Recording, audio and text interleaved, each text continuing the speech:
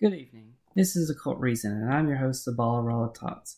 Well, I've been getting a whole lot of different suggestions as to what I should do with the show, and one of the things that I've been asked to do is to review a text that has been of interest, has been of topic for the longest time, since it first initially came out, and this is the Book of Sitra Achra.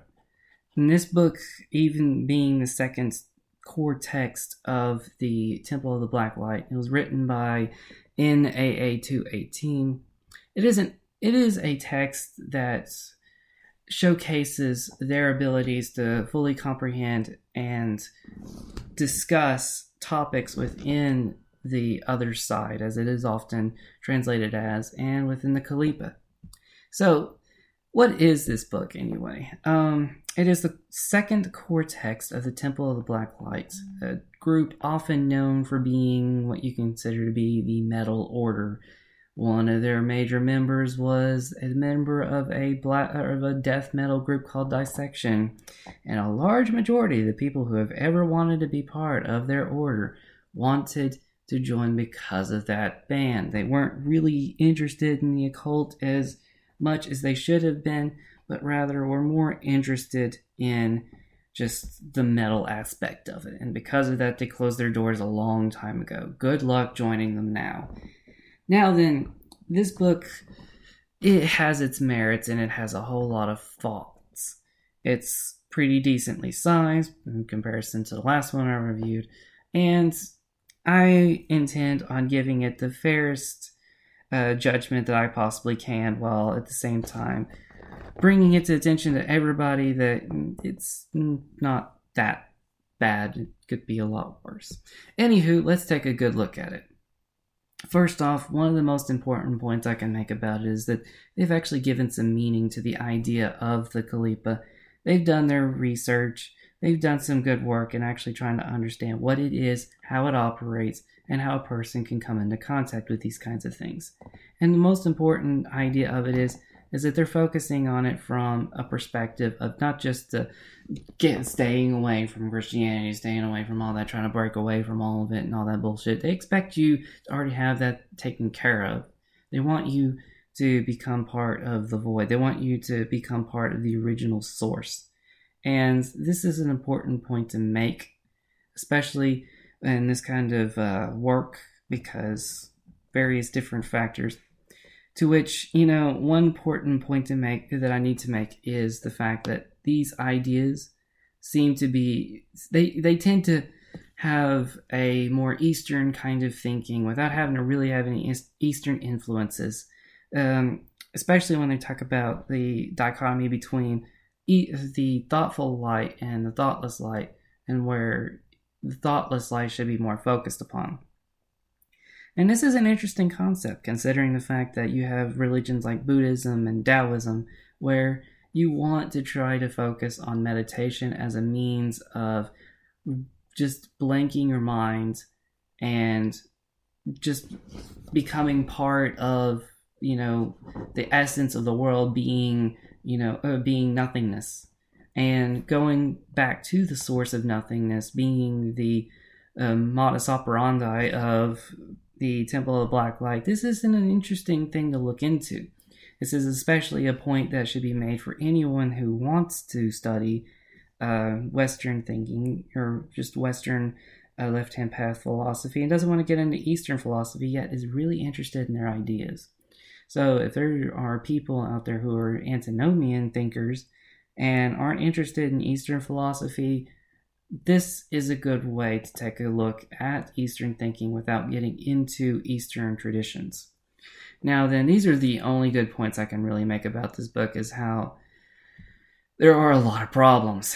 First off, one of the most important points I need to make is they have a working knowledge as far as contemporary occultists have gone, meaning they don't have a truly deep understanding as to how the Kabbalah is written.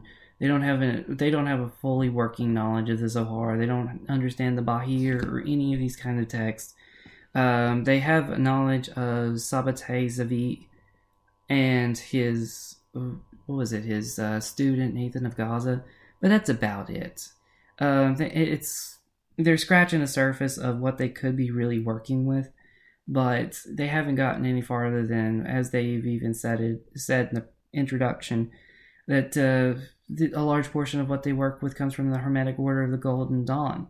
So because of that, they could have taken it a lot farther and did a lot more research into Kabbalah and the more nitty-gritty details of it, and they could have gotten some really fine material from some of the more interesting authors, especially the Castilian Gnostics from prior to the written text of the Zohar. They could have gotten a lot of interesting material there if they'd done the research. Another point to make is that they just need to study more of the Kabbalah. Like, really, they need to. Most of the contemporary occultists, like from the Hermetic Order of the Golden Dawn, got their own texts from Christian Kabbalists. For example, MacGregor Mathers ended up getting most of his book. It's like the Kabbalah Unveiled was supposed to have been a book that was supposed to have been a translation of the Kabbalah Denudata by Christian Northon Rosenroth. It wasn't. Only 10% of it was actually translated. None of the Aramaic, and only the Latin, and only 10% of it. That is shit translation work, I have to admit. I mean, it's a big book, but you could have done better. And that's like the best work out of all of it. Like, he might have been a Christian Kabbalist, like Rosenroth may have been. But most Christian Kabbalists were shit authors. Like, most of them had no idea what Kabbalah was. They had no interest in understanding the Jewish context of how a lot of that works. And it tends to be the case in most of the Golden Dawn's work as well, because their understanding goes as far as Christian Kabbalists understand. So reading more of the Kabbalah from the text from Jewish rabbis and people of similar stature, understanding where they're coming from is more important. And they could have really made things much more interesting if they drew from those sources. Specifically with the concept of the black light and talking about the N.A.A. I'm not even going to try to pronounce it as Hebrew tends to be, because I'm just not in the physical ability to do so. But so I mean, they could have done a lot with that. Like, even just with the dichotomy between, as they say, the El-Acher and just the regular Godhead, you have, I mean, even in Zohar, you have not only just Yahweh, but you have Yahweh and Shekinah, the male and female principles of the Godhead. And this is often reflected on the other side as Lilith and Samael being in a similar stature. This could have been something that could have been worked into their work. And this is an important point to make, especially in the next point I'm going to end up making, is that they need to break away from medieval cultist concepts. They need to leave those old grimoires alone. Most of it is superstitious bullshit that doesn't even work in this day and age. And not only does it not work, but also at the same time, some of the rituals are so fucking complicated, it's retarded. And this is important to make. They are trying to do their own thing. The Temple of the Blacklight's trying to do their own thing, create their own mythos. And this is important in the case that they need to start developing more of their own material instead of having to rely on the age-old medieval works of old alchemists behind closed doors. I mean, that stuff is great for historical understanding, but it's not needed anymore. It's just superstitious nonsense. And this is extremely important for them because they are trying to be their own thing. They're trying to create their own quote-unquote current. And this is an important point to make.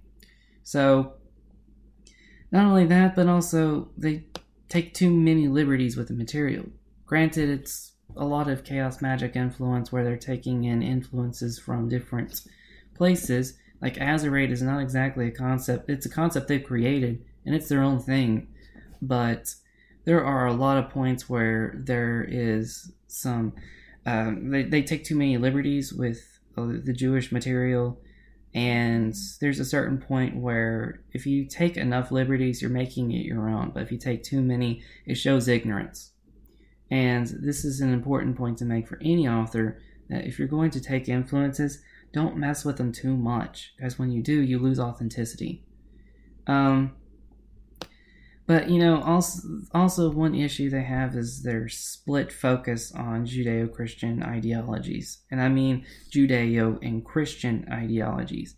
It's more or less kind of like a two-headed attack dog trying to go towards two different people at the same time, and it doesn't work. It's too complicated. If they're going to work with Hebrew concepts, they need to stick with Hebrew sources. They need to stick with the Zohar. They need to focus on trying to find Kabbalistic, real, true Jewish Kabbalistic texts and drawing influence from them. There are plenty out there. I guarantee you they'll find one or two that are worth drawing on. They don't have to use fucking Beelzebub. You don't have to use Moloch or any of these ideas. You don't have to draw from age-old medieval demonology anymore. You have the ability to create your own spirits, to which they have shown that they have been able to find new things. And because of that, they need to focus on that and draw less away from medieval sources, Christian sources, which are usually totally shit when it comes to this kind of stuff. They need to focus on what's most important, and that is just drawing away from Christian bullshit, medieval Christian bullshit specifically, and focus more on the Kabbalah and being able to draw from that. Now then, and this is one of my biggest issues with their work. Some of the descriptions they write read like death metal lyrics, like they really do. It's a lack of true substance and value. In this case, I'd say study more philosophy. Just take some of these ideas, these fantastic and amazing ideas like the thoughtless light and the black light, and try to really think about how they can be represented in a philosophical way. And don't give me descriptions about fire and dragons and bullshit. Don't give me that nonsense. Give me something I can work with, something I can truly use in my day-to-day life. I can't take the imagery of dragon fire, taking corpses and burning them away. I can't take that and use it. But what I can take is using it as a means of understanding that I can take and persevere towards the greatest obstacles. And this is an important point to make for any author. Don't give people candy and just candy. Give them some substance, something they can work with. Give them practical meaning and values. Just give them practical ideas that they can adapt to in their day-to-day life. That is more important than any amount of flavor text you can give an individual within a book. And this is important to make for an author. And of course, the last point would be animal sacrifice, because for fuck's sake, grow some balls. Give from yourself and not from an animal. Show that you've got some grapes. I mean, sure, killing off an animal is fine and all, but what's that say? It's the same thing as going up to someone and trying to buy something from a store and saying, hey, look, I don't have money, but this guy right here, right beside me, he has money and he'll pay for it. It doesn't mean the same thing, and it won't. You try to give your sweetheart flowers and stuff from a third person perspective. For example, go to your person's house or just go to them and have someone give them the flowers and candy instead of you. It means something totally different. It just if you're gonna do any level of sacrifice, do it of yourself.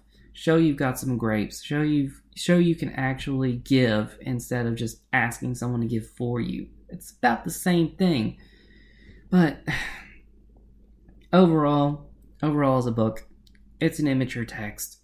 It needs work. It needs substance. They need to study more on what's important and leave the old ways behind. If they're going to be their own group, they need to truly commit to being their own group and not having to try and adapt from the same sources everybody else is adapted from in the occult world. From a beginner's perspective, I would not even touch this with a 10-foot pole because you won't be able to fully work with it. I'd say work with something work with any other group for at least a couple of years before touching the subject. But it needs a lot more work before it can be taken seriously as a legit book. But it is, in fact, the farthest I've ever seen anyone go. And in regards to understanding the Kalipa. That being said, I'd say it's of the same quality level as Christian Kabbalism. I hope to see better work in the near future. So this is Sabala for all the tots. Have a lovely day.